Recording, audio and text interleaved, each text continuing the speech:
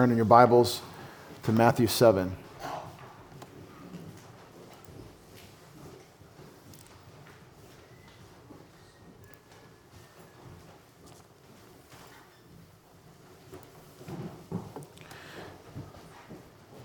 We are ripping through the Gospel of Matthew, and today we're going to get to the golden rule. Teacher says, do unto others as you would have them do unto you. Well, Jesus is not a kindergarten teacher. And elementary school morality isn't really going to cut through what Jesus is doing when he says that God cares how you treat other people.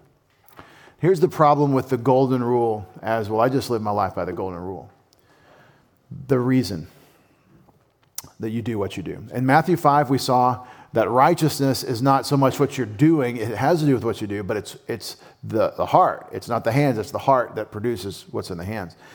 In Matthew 6, the topic was doing what you do to bring glory to God instead of to yourself, and being rewarded, the eternal treasury that we're addressing by our actions. Don't try to glorify yourself here on earth because you're canceling the glory that God would give you, an eternal treasure in heaven. Bring glory and honor to God in what you do, why you do what you do. And that's going to be true with that famous saying in the New American Standard, verse 12 of Matthew 7, "In everything, therefore, treat people the same way you want them to treat you, for this is the law and the prophets." The reason why the golden rule is important is not so that you'll get what you'd like to have happen to you. That's not why you do it. And that's a misunderstanding that we have because of elementary school morality. The reason that you do it is because of your Father in heaven. That's always going to be the case. And the only wisdom is always the fear of the Lord, that we would do what we do in God's presence for his pleasure. So that's what we're doing today. We're learning about the various pieces of Jesus' message, sort of in application of the seeking after treasure in heaven, where moth and rust can't destroy and thieves can't break in and steal. I hope everybody's been edified by the challenge Jesus gives to the question of your subsistence. The logistics, I've got to feed my family, I've got to pay the mortgage, I got to cover the insurance. That concern that we're just working day by day to pay the bills. That's what Jesus addresses when he talks about serving God and wealth. It doesn't sound like wealth. It doesn't sound like that. I'm preaching Matthew 6 now. But when Jesus says, seek first the kingdom and his righteousness, and all these things will be added to you, he's talking about the basic necessities, what you'll wear, what you'll put on, what you'll eat.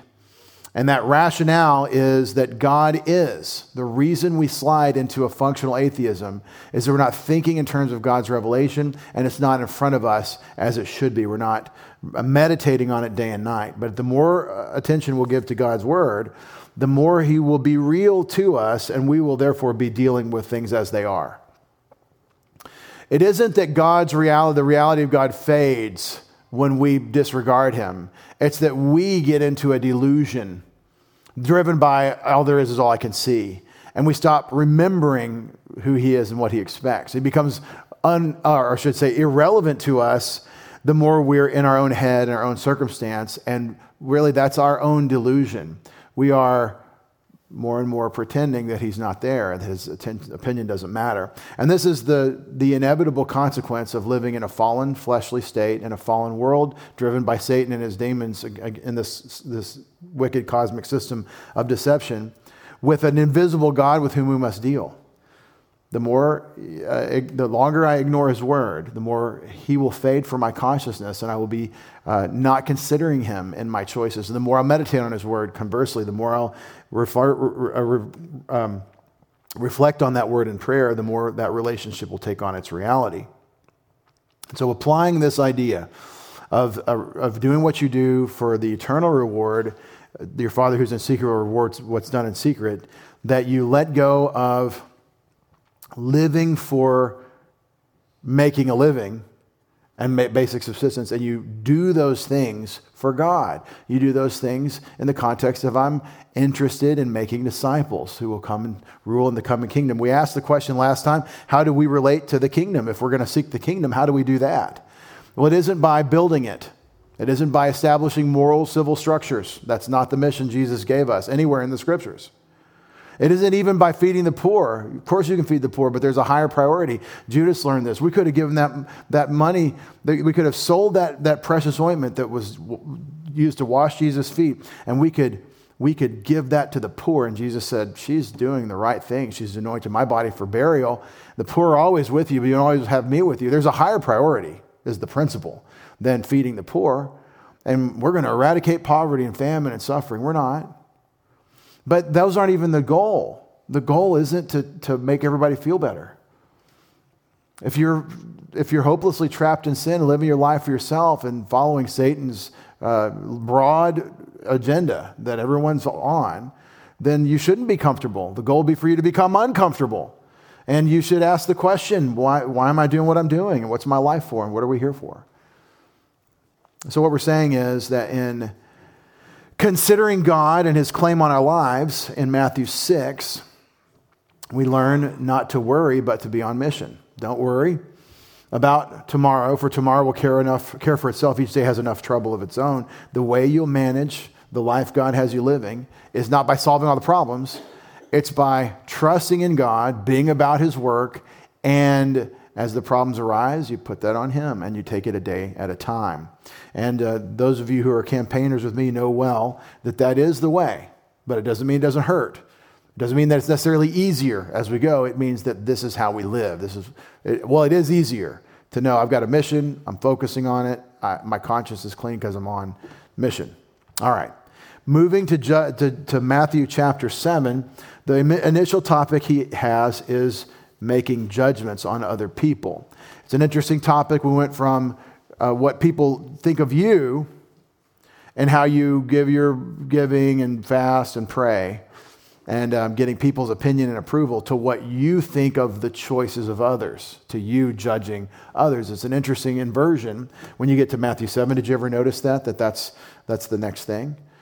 Because now you have, it's almost like if you internalize verse 33 of Matthew 6, that we're going to seek first the kingdom and we're going to get our priorities straight. Well, then it's really easy to look around at others and say, well, they don't have that. They haven't learned that yet, right? We, a lot of times, stop looking at ourselves in judgment and we look to judge the other person, especially when we have a clue about what's going on. It's easy to see people around us that won't seek first the kingdom and his righteousness. It's easy to see people that are not on mission. In Christianity, in the church, the whole Bible is written to sanctify us. It's not completed action. It's an ongoing process. And we have to learn to think in terms of God's priorities. You see people that don't, well, it's easy to get judgmental. And that's a sophomoric state. Does everybody know what sophomore means? It doesn't mean 10th grade. What's that? It doesn't even mean 14th grade either. It's sophomore is sophos and moron. It's wise and fool together. Yeah, it's a Greek word for sophos is wisdom, and moron is fool, and so you put the two opposites together. It's a magnet. It's the two poles jammed together, and it's a contradiction. That's why the teenagers are called sophomores. But because they have an idea of what they should do, and then you see what they do, and you're like, what are you thinking? They tell you, and you're like, no. And so, but they were trying, anyway, the point, just joking around with you teenagers, but the point is that a sophomore knows the right thing and then sees the other person not doing the right thing and then gets really judgmental. And it's just easy for our sin nature to disregard ourselves. And we feel after the flesh like looking at someone else and judging their situation. And the ultimate principle on judging as Christians, you have to make judgments. The Bible's really clear. You have to temper what he says with everything else he says. You have to understand it in its context. The Bible says you have to make judgments. It says you have to make judgments ahead of time, meaning prejudice, judge before. You have to judge any situation before based on the principle that you learn. Like, let me give you an example of prejudice. We should be prejudiced against sin. Before I see someone commit a sin, the concept of the sin, I should be opposed to it. So when someone becomes guilty of that sin, I should be opposed to that thing. That's very clear. That's what the scriptures say. And we should start with ourselves. I should be prejudiced, judging beforehand against my own sin. Understand what I'm saying? My own tendencies, my own weaknesses in my sinful nature. I should be opposed to those things, and I should know beforehand. Every instance of adultery or fornication, we should, before we ever see anyone guilty of it, just the concept itself, we should say, this is why Jesus had to go to the cross. This is destructive every time it's tried. This is something that no one should ever do. This is something completely rejected by all of God's people in any instance that we find it. Yeah, but what about? No, there's no yeah, but what about fornication, adultery? It's very clear cut. All right, that's the judgment. So then, once you have established the principle, you have to be judicious in how you apply it and recognize that you will be under judgment yourself as well. And that's what Jesus is going to do. So let's get into it. It says in Matthew 7, verse 1, do not judge so that you will not be judged. And people stop reading. And, we're done making judgments from then on. But that's not how it works, because then he tells you how to judge. For in the way you judge, you will be judged. And by what standard of measure? It will be by your standard of measure, it will be measured back to you. Why do you look at the speck in your brother's eye, but you do not notice the log that's in your own eye? Or how can you say to your brother, let me take the speck out of your eye, and behold, the log is in your own eye? You hypocrite, first take the log out of your own eye, and then you will see clearly to take the speck out of your brother's eye. Did everybody catch that you're supposed to actually help your brother with the speck in his eye? That's a judgment. He's saying you're noticing the speck. And it isn't just a judgment, it's a removal. Hey, you got a speck in your eye. That's judgment. But then let's get that speck out of there. It's the whole thing. Let's help you with this. Right? A lot of what Jesus does through here is, why are you doing what you're doing? If you're a speck inspector, if you like to go looking for specks, you are doing it for the wrong reason. And that's the problem. You're not trying to encourage the person. You're not trying to edify the person. Your goal is to make yourself feel better about you. And that's the self-righteous tendency in your sin nature. Everybody's got a self-righteous streak. Everybody's struggling with this. And everybody knows what it's like to be treated by a self-righteous person with, I'm just here to help you. And this is the hard thing. If the self-righteous person is right about what I'm doing wrong, do I want them to say something? No, in my feelings, I don't want to hear from them. To hell with them. That's how I feel. It's church. We could say hell in church. I don't want anything to do with somebody that wants to tell me what I'm doing wrong. And that's how I feel. If they're telling me you're running off a cliff, that's a cliff there and you're going to fall off. Do I want them to tell me that so I don't fall off the cliff? Yes. Even if a self-righteous person says the right thing, I shouldn't disregard it, regardless of their motive. I'm saying as a recipient. But we all know what it's like to be judged, to have someone set himself up as our judge, and therefore to be judgmental. And Jesus is teaching against this tendency, even when he says, do not give what is holy to dogs, do not throw your pearls before swine, or they will trample them under their feet, turn and tear you to pieces. So in verse 1, do not judge, me kreneta, do not judge so that you not be judged. This is a proverbial statement. Do not judge so that you not be judged. A proverbial statement which means that if you want to give, you will have to receive. It's the ultimate rule in boxing. If you want to give, then you have to be willing to receive. If you can reach them with your right cross, they can reach you with their right cross. It's just how it is. You better be sure you hit, because if your right cross misses, theirs is going to not miss. You're off balance and your face is exposed. And so that's the idea. If you enter the fray, understand you're going to get just as much back toward you. It's a proverbial statement. It's a statement of wisdom. And it certainly addresses the person that's looking to go help judge everybody, the self-righteous judge. Boy, let's beat up on those people for the rest of the time today. Will y'all go along with me if I'll gripe about self-righteous people that want to harp on your sins? Of course we want to hear that. Feels good. That's red meat to red dogs or whatever. We want to hear how we shouldn't be judgmental people. And we shouldn't be. And Paul teaches this in Romans, that who are you to judge your brother? You set yourself up as the judge of your brother. That's taking God's place. The servant stands or falls before his master and will stand before God. This is very clear in the scriptures that we have a self-righteous, sinful tendency, and we like to judge people by our self-righteous standards and make ourselves feel better. And that has to be completely rejected. It's just your flesh. It is often masquerading in church as holiness. And fundamentalist Bible-believing people will often be accused of being this way because, for example, we categorically reject fornication in all of its expressions. Listen, if you're guilty of fornication, you need to confess that. If you're practicing fornication now, you need to stop that. It's very explicitly clear it's a curse and a destruction to you, and we're not supposed to associate with you as brothers and sisters in Christ if you're engaged in fornication. Check it out in 1 Corinthians chapter 5. I'm not even supposed to have a meal with such a person, a believer, a brother who is walking after that sinful category. It's such a distraction, such a destruction of your spiritual life. That is a judgment that I would have to make. But I'm not looking to be judgmental and set myself up and replace Jesus in your life to be a judgmental person. And this is the balance you have to strike. I don't want to go and render judgments, but sometimes I have to.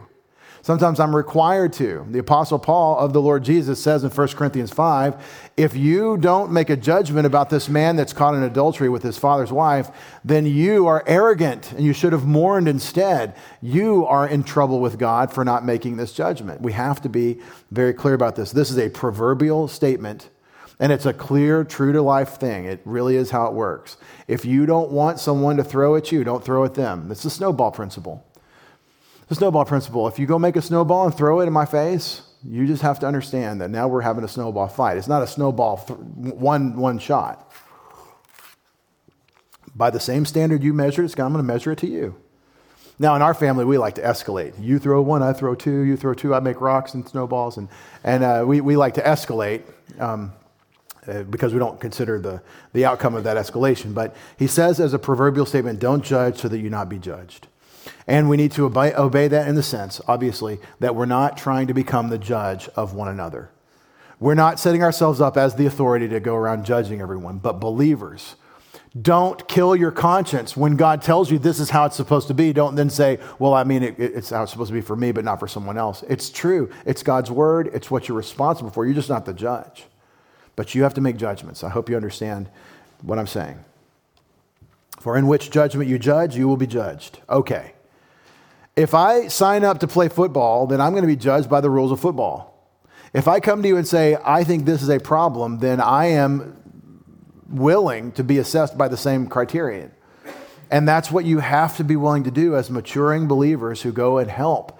There's a special blessing, Paul tells us, for those who will recover a believer that's trapped in sin, that you want to restore such a one with a spirit of fear and bear one another's burdens and so fulfill the law of Christ. And you have to make a judgment to do that. But I'm entering into this saying there's a path that we're supposed to walk on, and we need to walk on this path. And there are times I get off the path too, but that doesn't change the fact that we need to walk on this path. And so it's really important. The scriptures in the New Testament are full of instruction of believers helping other believers back onto the path. We're supposed to, in 1 Thessalonians 5, in love, we're supposed to correct the person that's out of line. You're supposed to correct the person that's out of line. Nutheteo. Bring a correction. Well, how do I bring a correction? You have to make a judgment. So you cannot take proverbial statements. I'm just saying you can't take proverbial statements and make them something that they're not saying. Make them some sort of rule that we don't ever make a judgment. In the judgment you judge, you will be judged. By which measure you measure, it will be measured to you. These are all proverbial. These are all sort of obvious. Okay. If I'm a Hebrew professor, right? If I issue a Hebrew exam, I better have already taken that exam and passed it. I better already know, I'm going to test you, so you're going to have to, I better know and be able to do that same level of thing. If I'm going to come to you and say, there's a problem, there's a moral problem that I'm observing, they better be able to say, well, how are you doing with this moral problem? And that's the nature. Because and he's going to that because he's talking about specks and planks, specks and beams. And everybody that is encountering each other about morality is struggling morally. Everyone is struggling morally. Pastor Dave, you said I'm struggling. Yes, you are. There is a problem of sin tugging on you all the time. And a lot of times you don't know it. And sometimes it's an old friend that you're happy to welcome in. Hi, old friend. Hi, gossip. I haven't spoken with you in a little while. Ooh, that was tasty. Let me share that. And we don't even know. Oh, I don't gossip. See, the moral problems are all evidence that we haven't been resurrected. And we're all struggling. And some of you are struggling with more overt things, and some are more mental attitude things, and that's a problem for all of us. Y'all, you're in a safe place. You know how safe it is to be in Preston City Bible Church? We believe in Jesus. Jesus is our great shepherd and guardian of the flock. He's the overseer. Jesus is our Savior. He's our Lord. He has died for all of our sins, and without him, we are all hopelessly consigned to the lake of fire for our own wickedness and the inherited wickedness of our father Adam. And so this is a safe place. Everybody here is a wretched sinner saved by grace. Everybody here is responsible to Jesus to be forgiving for fellowship with him, because if we don't forgive, then he won't forgive us, and that's for fellowship with him. Nobody here is allowed to be a self-righteous, arrogant fool. Now, we will be at times, but guess what? When you're a self-righteous, arrogant fool, I'm supposed to forgive you in advance. I'm supposed to love cover a multitude of sins. I'm supposed to not count a wrong suffered. You're supposed to be, this is a safe place where people get it wrong, and they know it at times they get it wrong, and they have the maturity, they have the self-awareness to know that I'm not resurrected yet either, and I get it wrong sometimes. And we can fail and forgive, and we can succeed and not be arrogant about our success. And this should be a place where people can tell you what they think, where you can hear from them what their concerns are, and where you can say, I understand that concern. It should be safe. It's funny. It's a place where I just made everybody feel vulnerable, and yeah, we should be safe here. Here comes some fool, some Christian fool is going to use that vulnerability to try to promote themselves. Understand, when someone does that, you have to cling to your Savior. It's safe because Jesus is our Savior. It's safe because we're being about his work. This household of households, this little church family is committed to Christ, and he has an opinion about how I treat you and how you treat one another. And when you start asking that question of personal relationship, you can start saying, okay, I can enter the fray, I can enter the discussion and be of service to him regarding the problem of personal sin in my life and the life of others. In which judgment you judge, it'll be judged. By which measure you measure, it'll be measured to you. And now the illustration. Now, why do you see the carphos? The carphos is a speck. The one in the ophthalmos, in the eye of the brother, of your adelphos, of your brother. This is a fun vocabulary list passage. I don't know carphos and dokos, but I know blepo and ophthalmos and adelphos. Okay, why do you see the speck? Why do you spot blepo? Why do you identify, detect, or see the speck? And blepo could mean study intently. Why are you seeing the speck in your brother's eye? Well, is it wrong if you see somebody with a speck in his eye to help? No, they need help. All right. Why do you see the speck in your brother's eye, but the beam in your own eye you do not notice? Now, is it wrong if somebody needs help to help them? See, I've seen this in a legalistic frame before, where you don't judge. You don't make a judgment. Legalistically, like that's the new rule. So if you see someone making a judgment, you judge them for making a judgment. But we don't call that a judgment, because they were judging, and we don't make a judgment on judging. And it's crazy. You have to think. The thing is, God gave you a brain, and he wants you to use it. The point is not that you're helping the guy with the speck, it's that you've got a log sticking out of your face. The word beam means like a big piece of wood, a big 4x4, something that would be structural. And it's an absurd illustration. How can you see anything with the log sticking out of your eye? Right? And so it's the absurdity. This is the absurdity of the self-righteous person that props himself up by judging the other person. Hey, you tithe cumin and your herbs, but you're denying honoring your father and mother. Right? So the idea that I'm the righteous one and I'm here to square away you, the messed up one, it's an easy thing to slide into. You don't even think of it, but you adopt that posture. Don't adopt that posture.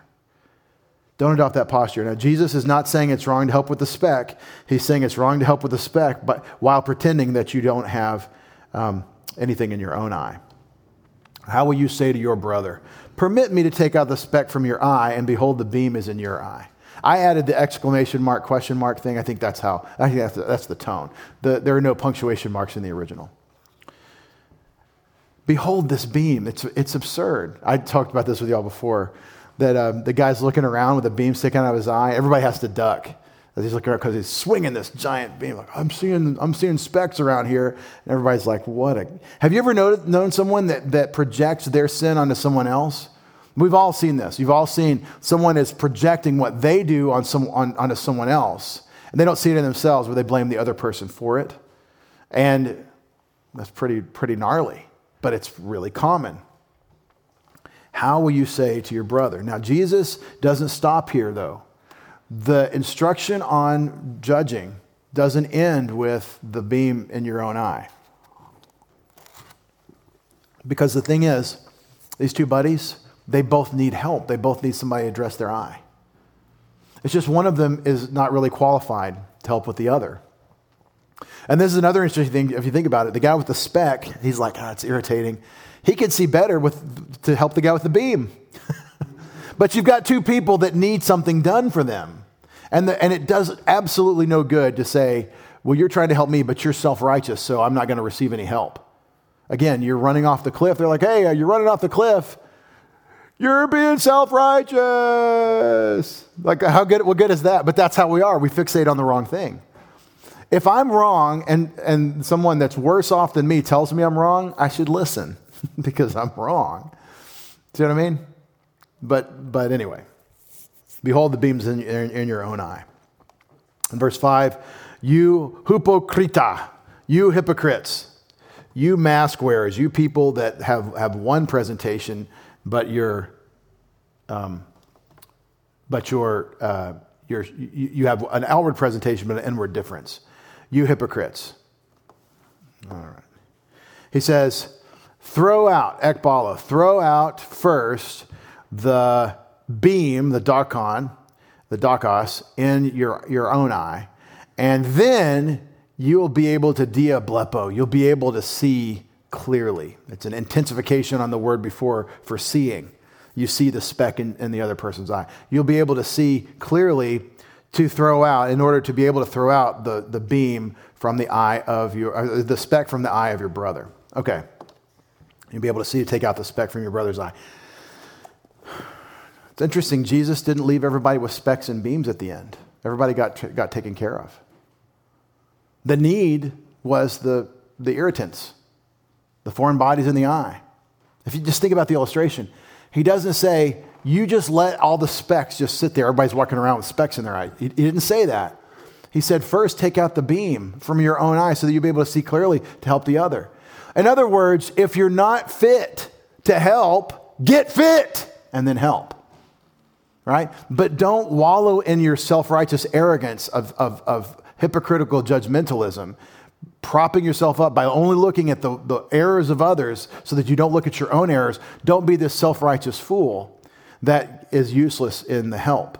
And I think it's so really important to get hold of this. God wants you to be useful to him. Brothers and sisters, you want to be able to say two things here. You want to be able to say, if I've got something that needs addressed, I want to be able to address it. And if somebody can help me, I want that. That's the first thing. If I need to make a change, I need to make the change. You need to be humble enough before God to make whatever changes that you need to make. And it's before him and it's for him. The other thing you need to be able to say is, if there's a way I can help someone who needs to make changes to be what God wants them to be, I want to help. I want to be able to be helpful in that. And in both cases, I'm a servant of God. In both cases, I'm a broken person that God may use. In both cases, I just want to get it right. I'm humbling myself before him. So how do you come to somebody that needs to be come to, that needs to be talked to? How do you do it? There's a couple of thoughts. Hey, you see this I just had a beam removed. I'm here to help, and I kind of can, but just understand I'm struggling. I'm not a perfect person. Own that. Acknowledge that. And don't pay it lip service. Really live there. I'm not perfect and righteous and holy in myself, but Jesus is, and I have him, and he has me. This is how we come to somebody we want to help, is that we're all struggling. We all have things that we are dealing with, and we can help one another. Another thought is, before you speak to the person, speak to the Lord for the person. Tell God about it. Practice what you're going to say with your Heavenly Father. And be honest. The problem with us is not that our prayer life is hypocritical, it's that it's non-existent. If you're really talking to him, you're not lying to him.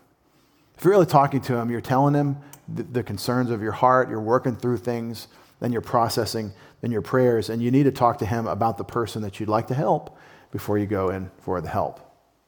And understand, when you go to help someone, go willing to be helped. If you have something that you need to say and they need to hear, guess what? You may well have something that they need to say that you need to hear, and you have to be willing, and that's interpersonal. Yeah, but that would mean that they're on par with me. You mean a sinner saved by grace? Yeah. That would mean that I'm not in any way superior. Yeah. And embrace that. The one that is the most superior, the highest, the ultimate, put on a towel and became as a slave to serve us.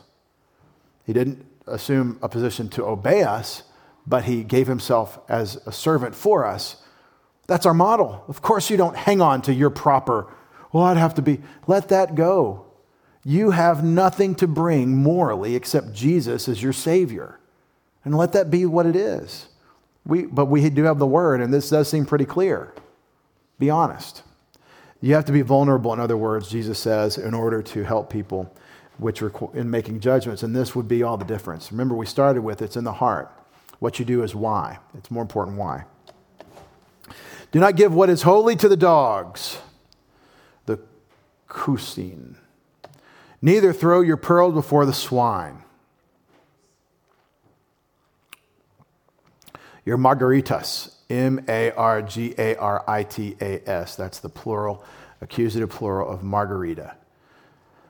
And of course, everybody knows that word is the Greek word for pearl. What'd you think it was? Okay. Nor throw your pearls of you before the koiron, before the pigs, lest those pigs trample them under feet and those dogs tear you to pieces. I think this is a classic Hebrew chiasm, Hebraistic chiasm, Jesus says.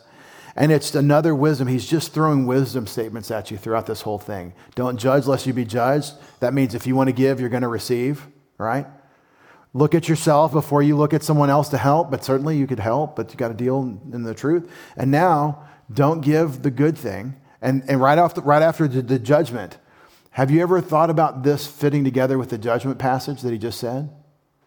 What is holy is, hey, this is the wrong thing that you're doing, but you want to do the right thing. If the person's going to tear you to pieces for it because they're that kind of person, it doesn't help at all to throw that pearl to them. And so there's a wisdom about being shrewd with who you're talking to. It's hard to suss that out. People present themselves one way and then they show themselves another. We all kind of do that sometimes. But this is a thought that there is a waste of your resources, of the good thing. So don't give the good thing to somebody that is going to abuse it or abuse you for it. Temper that with go the second mile too. But Jesus is saying, you may feel like you'd like to help this person, but you have thought it through and that person is a pig or a dog and they're going to hurt you for trying to help. No good deed goes unpunished is the proverb. And then we switch topics to asking. Ask and it will be given to you. In the Lucan context, where Luke records these words from Jesus, Jesus said a lot of the same things a lot of times, I believe, in multiple itinerant preaching messages. But when Luke addresses it specifically, it's the offer of the Holy Spirit, that God said he would give his Holy Spirit in the new covenant, and ask that you could have this, he's telling the disciples. He doesn't mention the Holy Spirit in Matthew, it's more general. Ask and it will be given to you. Seek and you'll find. Knock and it will be open to you. All metaphoric, or I should say proverbial sounding language. Ask, seek, and knock. That's really encouraging. That's really encouraging. Did you know that there is nothing that you want? There's nothing that you want that you need to have, that God wants you to have, that he doesn't want to give you. Did you know that? There's nothing that you need in God's accounting of need that he doesn't want you to have. But there's stuff I want that he won't give me. Yeah, see, that's that you and God thing. That's something he doesn't want you to have, at least not now. But there's nothing you need that he doesn't want to give you. It's super encouraging. So stop pretending like God is holding back the goods. Stop thinking with Satan that he's not really in it for your good, that he's holding back. Stop that. Stop that. Genesis chapter 3, verse 5. Misunderstanding of who God is, that diabolical implication that God is holding back, that your prayers are ineffectual, that it doesn't matter if you tell God. After all, you didn't get what you wanted anyway. You prayed for a Red Ryder BB gun and didn't get it. That's not what it doesn't mean rub the genie and you get. It means that along the course of the good things that God wants to give you, you just keep talking to him along those lines. Let me give you some examples of things you can ask God for and he will give you. Ask him to grow spiritually. Make me more like your son. Let me know you through what you've said. Let me know what it means to really walk in dependence on the Holy Spirit and to have the fruit of the Spirit. Father, I want to be loving, just like you told me to be. I want to experience what this self-sacrificial love really is. Teach me what it means to trust you and to know that I'm getting it right even though everything about me is falling apart. These things will be answered. I promise you they'll be answered because it's the revealed will of God in his word that that's what he wants for you.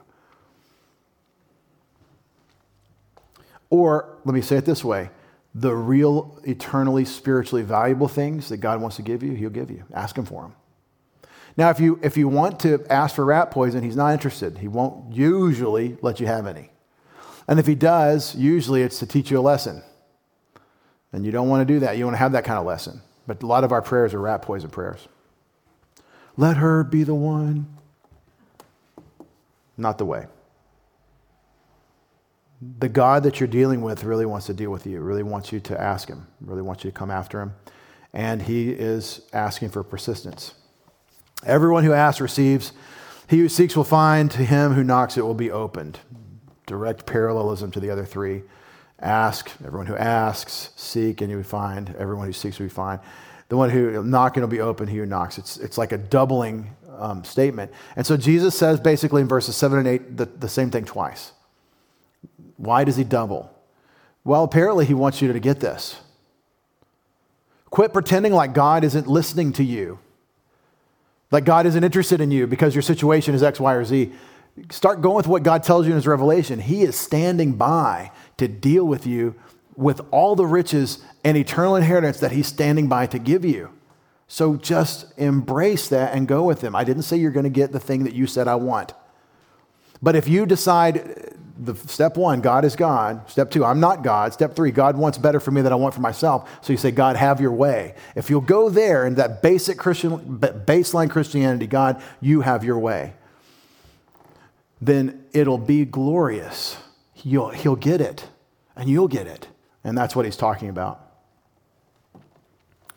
Or what man is there among you, by illustration, who if his son asks him for bread, will give him a stone?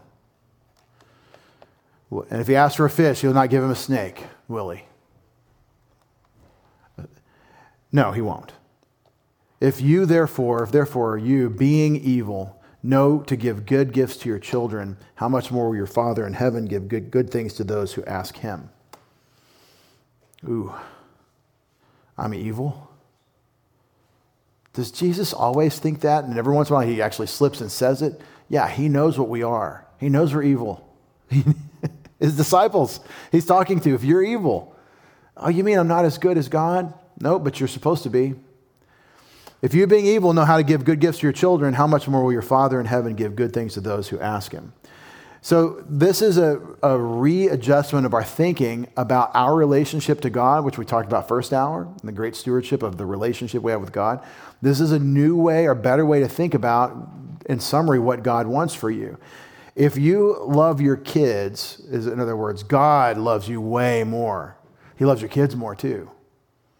And so this is revelation of who the Father is. Jesus is giving you baseline ideas about the goodness and love and desires of God. He wants the good, highest, and best for you. Well, how's this thing I'm dealing with the good and the highest and the best? Well, if it's bad, if it's suffering, then it's bringing forth proven characters you trust him, and there's reward in heaven and eternity for that.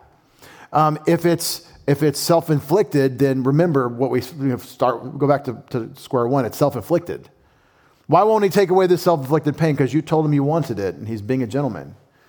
And you could keep asking him to remove it, and it may switch over to suffering for blessing. But the point is, this is your God in heaven who just, if you know the slightest bit of kindness to children, how we all as our culture, we love the kids.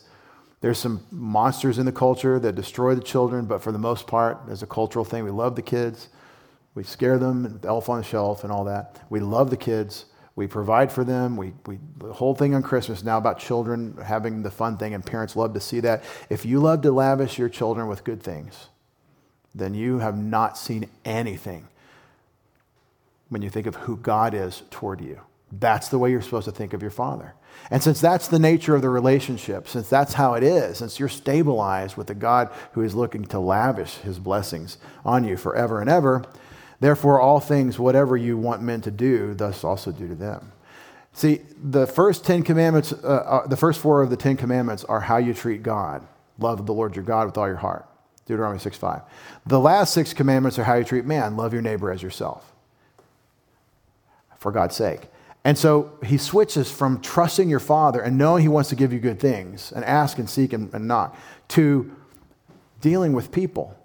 It's really clear when you think of the context. Dealing with God, and as he really is, the loving, doting Father, stabilizes you to deal with people so that you treat them like they would like to be treated, or like you would like to be treated for God's sake. Now, what do you do with the golden rule? What, therefore, all things whatsoever you want men to do to you, thus also you do to them. You do to them what you want them to do to you. For this is the law and the prophets. This is love the Lord your God with all your heart. This is love your neighbor as yourself. It's called the golden rule. But now, in context, it's the obedience factor to a God who is looking to lavish and bless us beyond what we can imagine forever and ever and ever. My cup runneth over. I'll dwell in the house of the Lord forever. That's the nature of our relationship with God, even if we're suffering. So, how does that fit with this? Well, this is how you would treat people for his sake. You would think what you would like, and then you would do that for them. You don't think, what did they do to me, and then I'm going to settle accounts and give them back what they gave to me. That's the opposite. You don't ask, what did I get? You ask, what I'd like to get. You need to think this one through. This is a very practical principle, but it's pretty dense. Let's give an example. Let's say you like to bowl. You would like some custom bowling shoes because you're at that level where you would like to have your own bowling shoes. When the guy shows up with his own bowling shoes, that guy's a bowler. Your wife doesn't really like to bowl. You would like custom bowling shoes, but she's not really a bowler.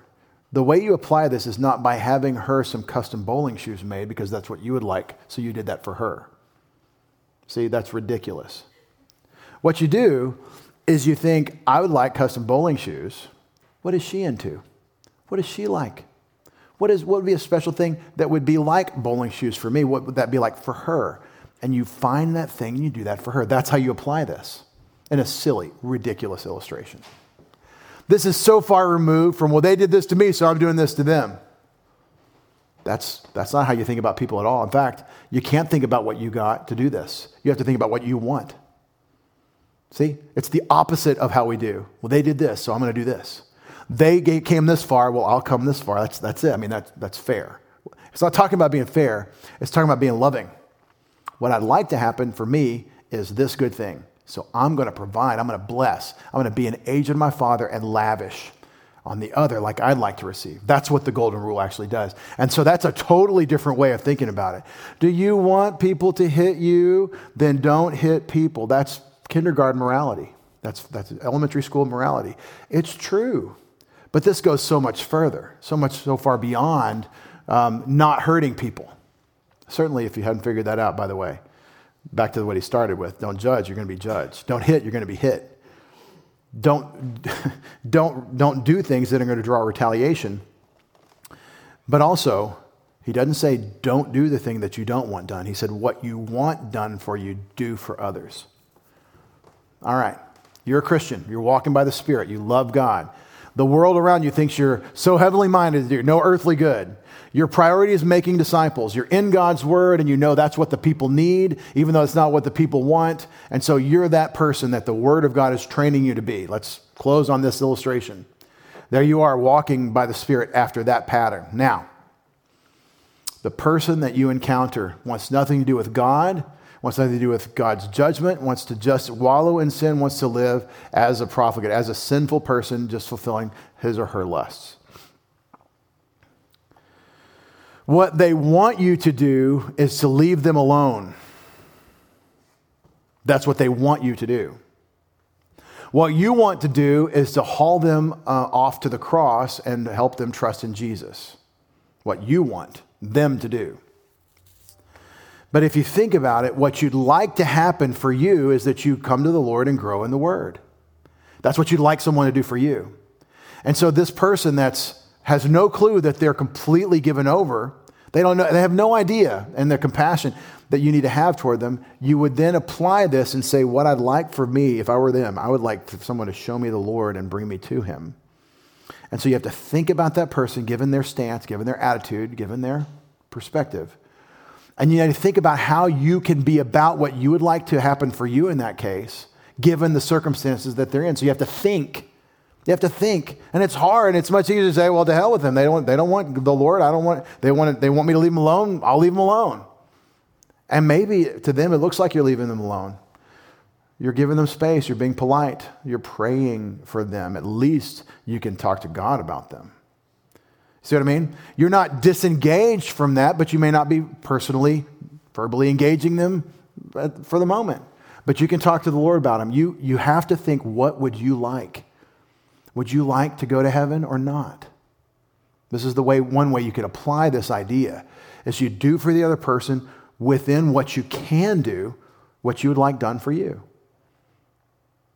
And so like if you were opposed to Christ and Christians, think about that. If you were one of these people that thinks they're idiots, that thinks we're idiots and hates us and likes to scoff at us, would you like, if you were that person, would you like to be shared a tract? Here's a tract for you. Would you like that approach? You wouldn't. What would you like? I'd like to be left alone. Well, that's what they want. What else would you like? Well, ultimately, I'd like to not go to hell. So you have to manage. What I'm saying is you have to manage the circumstance, and basically the secret to it is getting yourself out of it. What I'd like to happen for me is that they come to the Lord. What I'd like to happen for them, therefore, is they come to the Lord. How can I be about that? And so you're not giving the person what he wants. You're giving the person what you would like for you. But it's on God's agenda, and it's not considering yourself what you get out of it. Matthew 7:12 is a gold mine for how to think about dealing with people. It's a gold mine. Think. You've got to think to get this right. With our heads bowed and our eyes closed.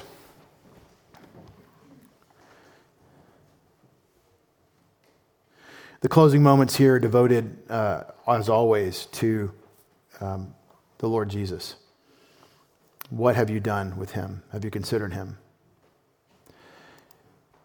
The scriptures say, trust in the Lord with all your heart and lean not on your own understandings. In all your ways, know him and he'll direct your paths. That's the Proverbs 3, 5, and 6. It's also the gospel. Have you trusted in the Lord with all your heart? Have you trusted in Jesus as your Savior? We've talked about sin and judgment. We have beaten up all kinds of categories of sin today, and we've beaten ourselves up and called ourselves sinners because we are. No one here is saying they're the righteous person. We're saying Jesus, the righteous, has given us his righteousness. And the way we got it was not by earning it or deserving it. We trusted in him, and he graciously lavished us with eternal life and his righteousness. And you can trust in Jesus as your Savior right now. He is the righteous one who is calling you to himself through the gospel. Believe on the Lord Jesus Christ, and you'll be saved. There is no greater or higher purpose in life than to know God the Father through Jesus Christ. There is no greater fulfillment of your potential. There's no greater meeting of your destiny than first figuring out what God has done in Christ Jesus on your account. That Jesus died in your place, paid for your sins, and rose from the dead to give you eternal life. Our Father, we thank you for this high calling, this wonderful truth, this richness that we have in Jesus, and the challenge of this familiar passage that is so powerful when we disregard ourselves and think, what would you have us be about for someone else? We consider what we would like, how we would like to be treated, what we would ultimately desire. We disregard our own desires for ourselves, and we seek to bless others. Father, strengthen us for it. Backfill us with resources to be about this work. We'll do it, Father, if you provide resources, as we've always said. And Father, those who don't know Jesus, we ask for the Holy Spirit to bring that reality of the gospel, that convicting message that the sinner needs a Savior, and that means every human being. Father, bless us as we go forth. Bless our families as we seek to walk by the Spirit. In Jesus' name, amen.